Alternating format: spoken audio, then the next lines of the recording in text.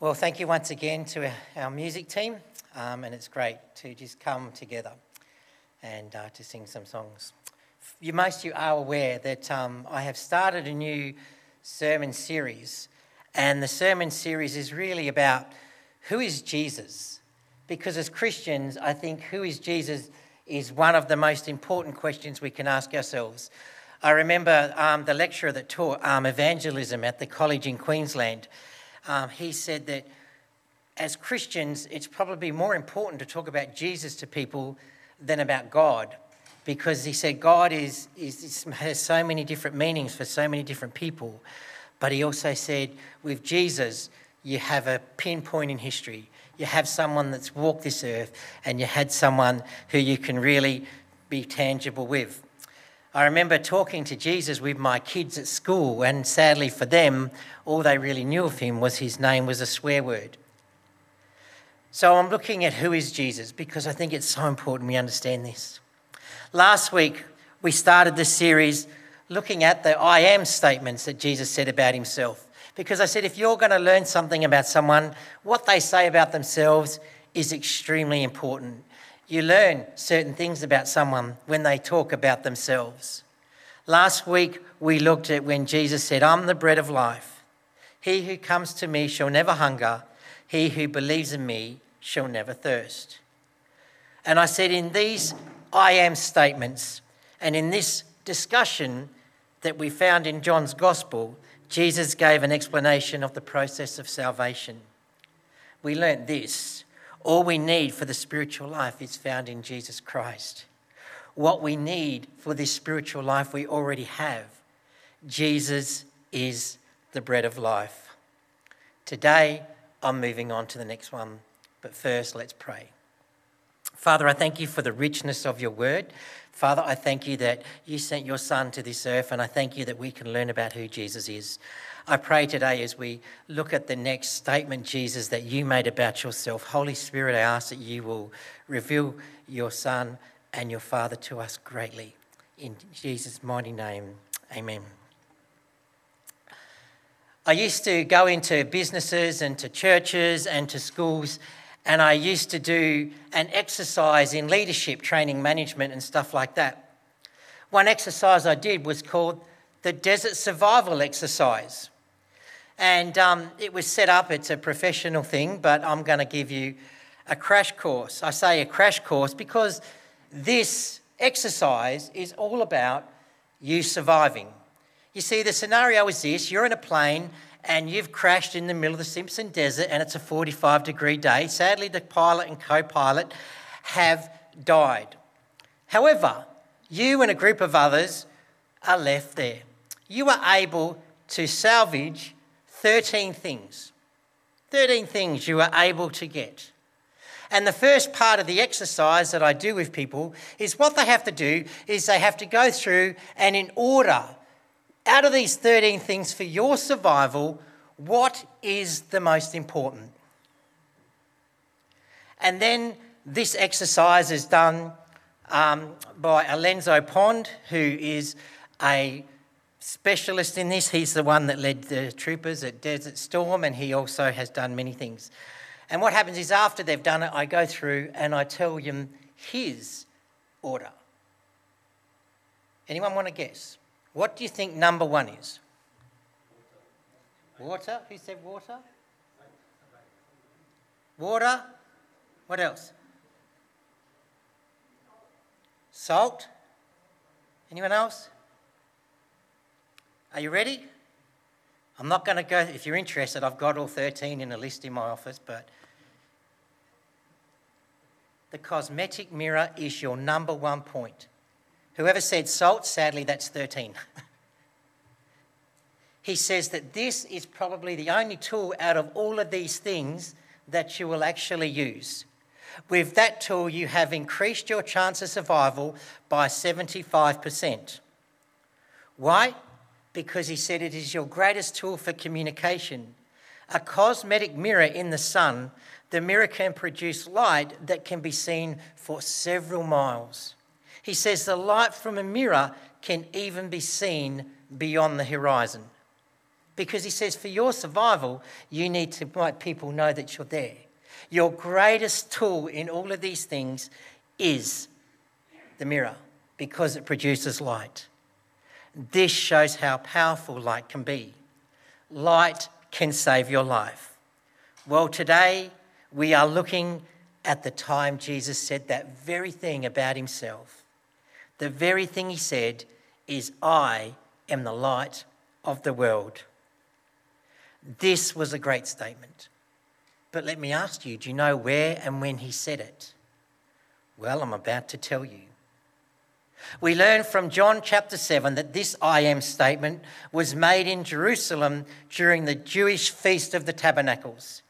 Now, it's worth pointing out here that you will see John chapter 7 verses 53 to John chapter 8 verse 11 are recorded as not being in our original manuscripts.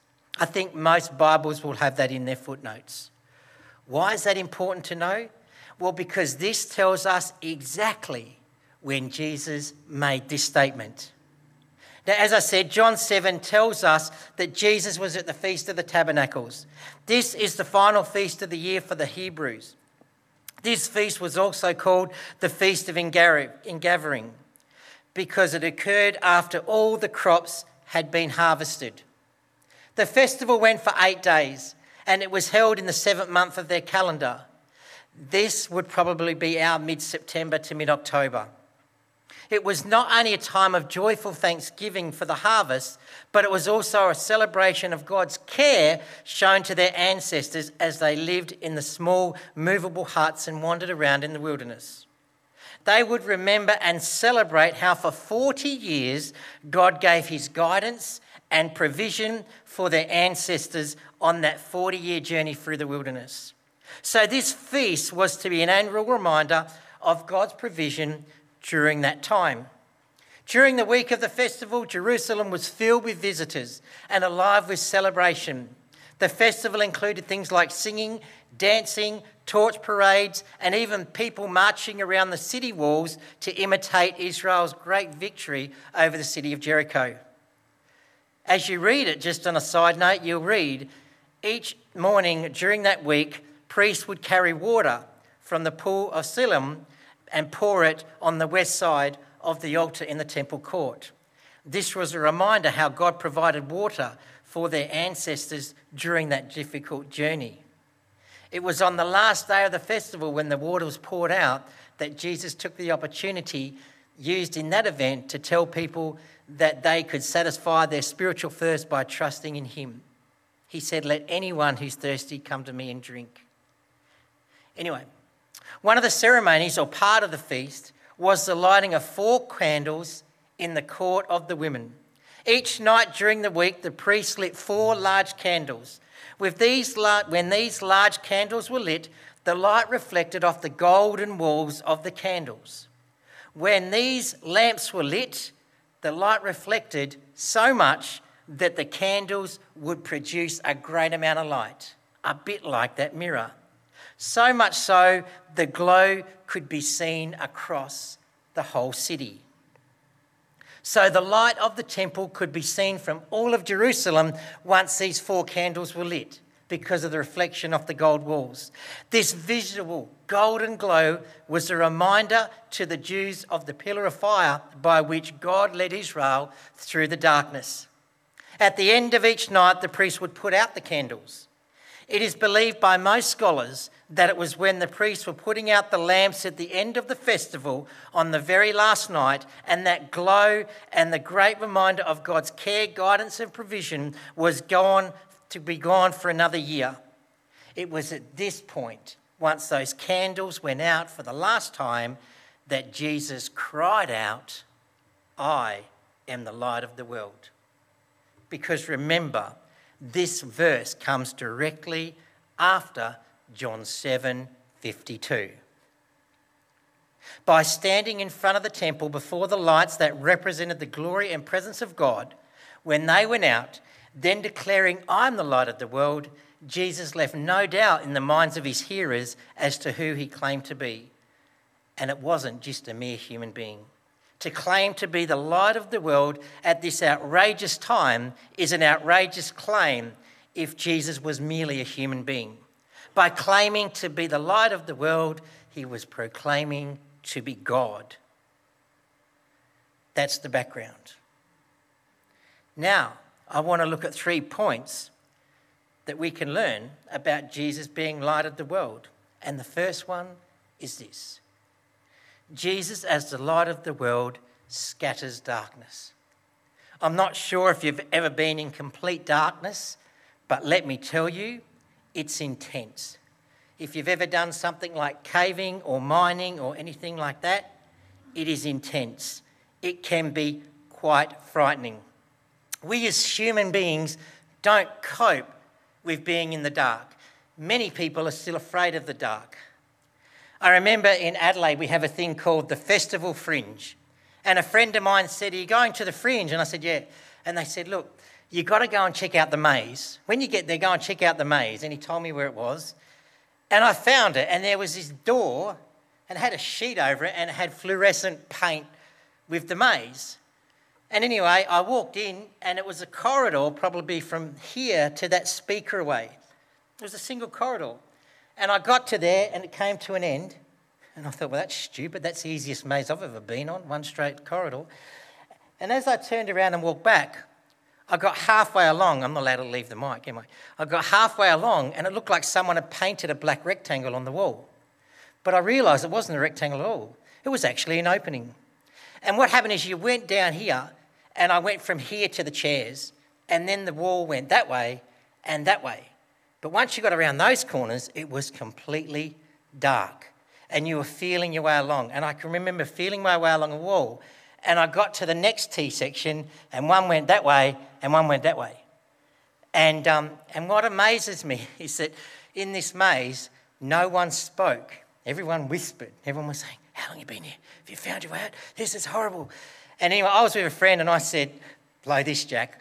I can't cope with this." I said, "I'm getting out." I said, "I remembered I did a left and a right." So I went back out, and I think it took my friend about an hour to come out. But what I found interesting is I sat there and watched people coming out at the end of the maze. And they come out and they were absolutely frazzled. Do you know how you're taught not to talk to strangers? That rule didn't apply. I saw people walking up to people in the line to go into the maze, grabbing them, saying, "Don't go in, it's horrible, I've been in there an hour, it's complete darkness, it's bad, it's this, it's that." The maze was a horrible experience for many people. Darkness is not a nice thing. People will try to avoid darkness at all costs. Well, our scriptures also picks up this theme. In scripture, darkness is often a metaphor for things like sin, death, sin's consequence, and everything that's not of God. Sadly, sin has darkened God's creation. This is the darkness that sin the scriptures reveal. On the other hand, light in scripture is often a metaphor for the complete opposite. Things like redemption, spiritual awakening, goodness, peace, and all that is of God. Throughout scripture, light is a symbol of the presence of God guiding and guarding his people. That was the point of the lighting those candles in the temple. It was to remind them of God's guidance in their ancestors' life. John opens up his gospel by declaring that Jesus was there in the beginning. He tells us how his light illuminates the world with truth. At Jesus' birth, the light came into a darkened world. Jesus brings God's light into our world. That means, as the light of the world, he has brought himself God's guiding presence. We also read in 1 John 1:5, God is light and in him there is no darkness at all. Paul writes in Colossians 1:13, God has rescued us from the domination of darkness and brought us into the kingdom of his loving Son. Jesus, as the light of the world, scatters darkness. But he does more than that. He doesn't just scatter the darkness, he brings God's light. By God's light we see the severity of our sin, that's the darkness. We also see the way of our pardon through his Son, that's God's light. Light scatters darkness. When Jesus says he's the light of the world, in this one statement, he is declaring he conquers sin, spiritual blindness, and oppression. He conquers death, hell, the grave, and spiritual bondage. Jesus, as the light of the world, scatters that darkness, gets rid of it, but brings in God's light. But in this one statement, as I said, he's also declaring, just like the candles at that festival symbolise God's care, guidance and provision, in this one statement of I'm the light of the world, Jesus is promising this, that he himself is the new care, guidance and provision of the way God cares for us. Jesus can take our inner darkness and carry us from despair to hope. He can take our confusion and enlighten our minds, giving us wisdom and insight. He can transform even the darkness of death and give us the light of lights. He and only he can do this because he is the light of the world. Jesus and only Jesus can scatter the darkness of this world and bring God's light into every situation. The next thing he does is this. Jesus, as the light of the world, gives direction. Following this light of the world has consequences for us, but they are positive. Jesus, as the light of the world, gives us direction. Do you know, my boss at Wirraway, he also went into the maze. He didn't last as well. And he told his daughter about it. She went 2 nights later. Guess what she took? A torch. She took a torch. And once she got in, she turned the torch on. And she said to us that the interesting thing was all the walls were white once she actually got in there, but because there was no light. But you know, once that light went on in that maze, it made the experience of that maze completely different. It got rid of all fear and made her clear. And more than that, it could give her direction. Having a torch in that maze made it nothing more than a walk through a park.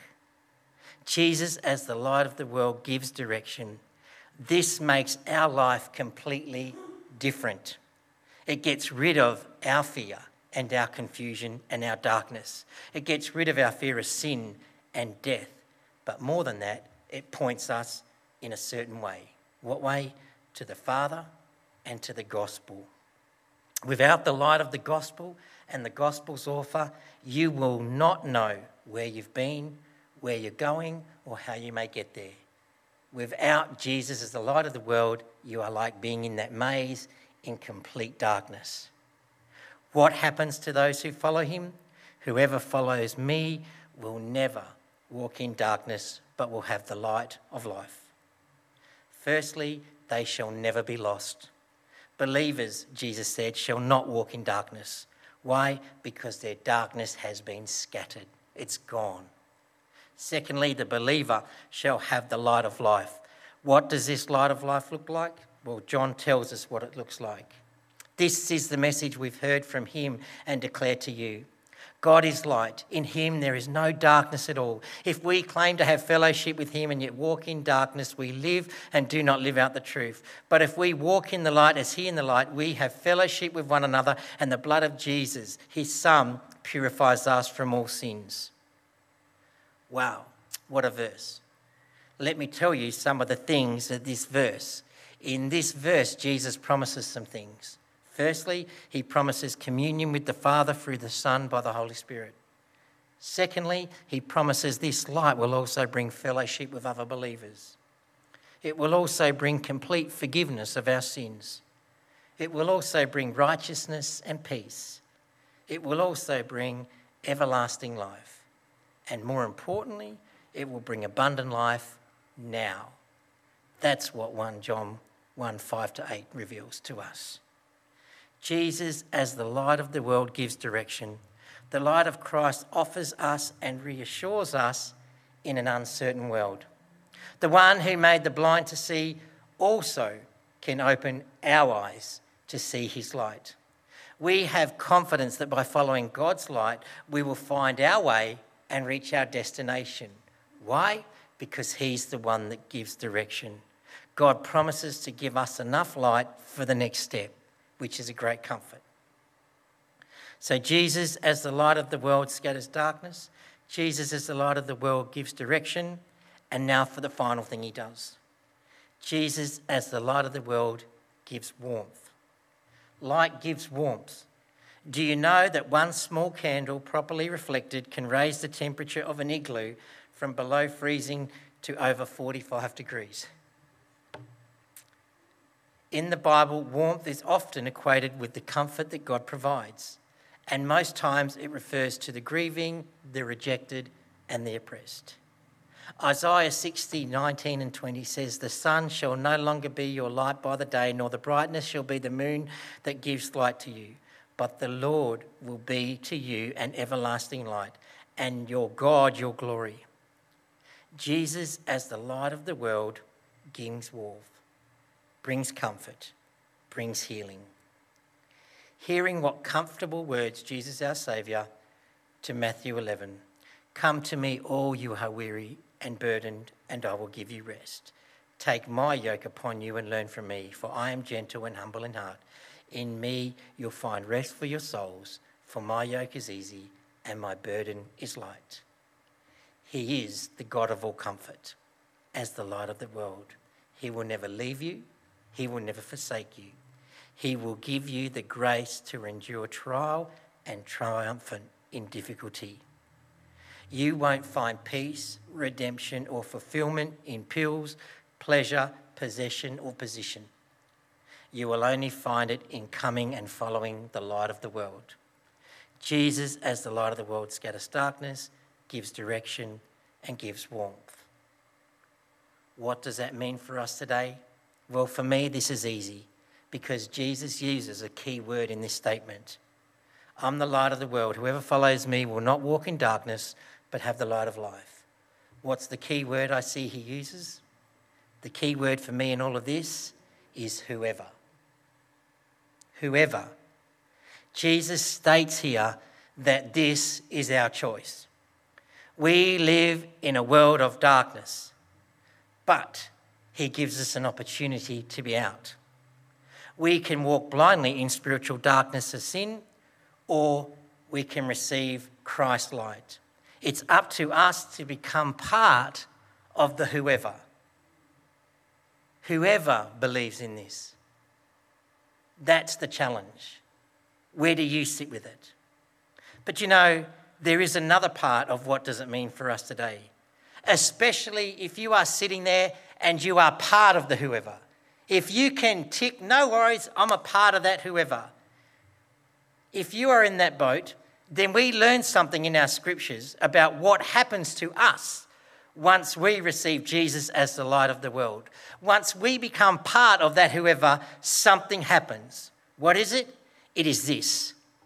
We are called to be children of the light to the world.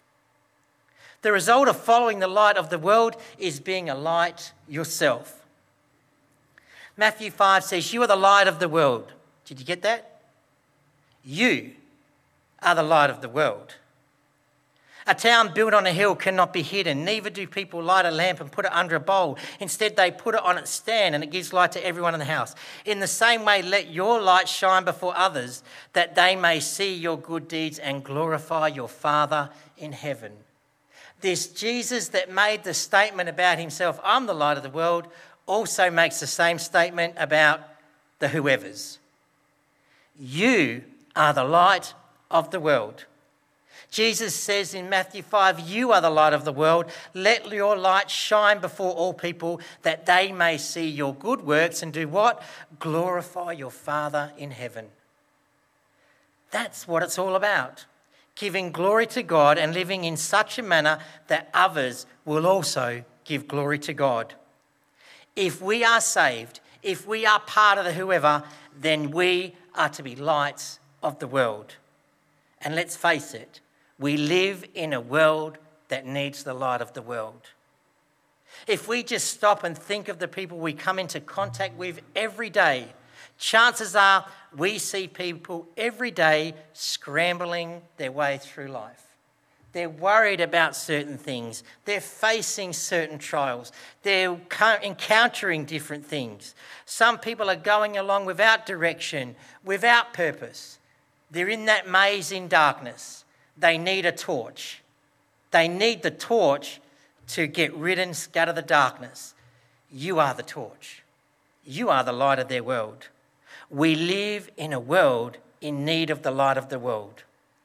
We all know people who are dismayed by world events. This pandemic has separated this world. Do you know, if you had said to me 5 years ago that the biggest thing facing the Christian church in 3 years' time will be a pandemic, the thing that splits the church more than anything is a pandemic or a virus, I would have said you're nuts. But it did.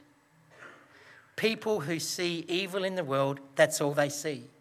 And they just can't understand why there's such a lack of goodness or peace in our world. Why? They need the light. They need to see Jesus.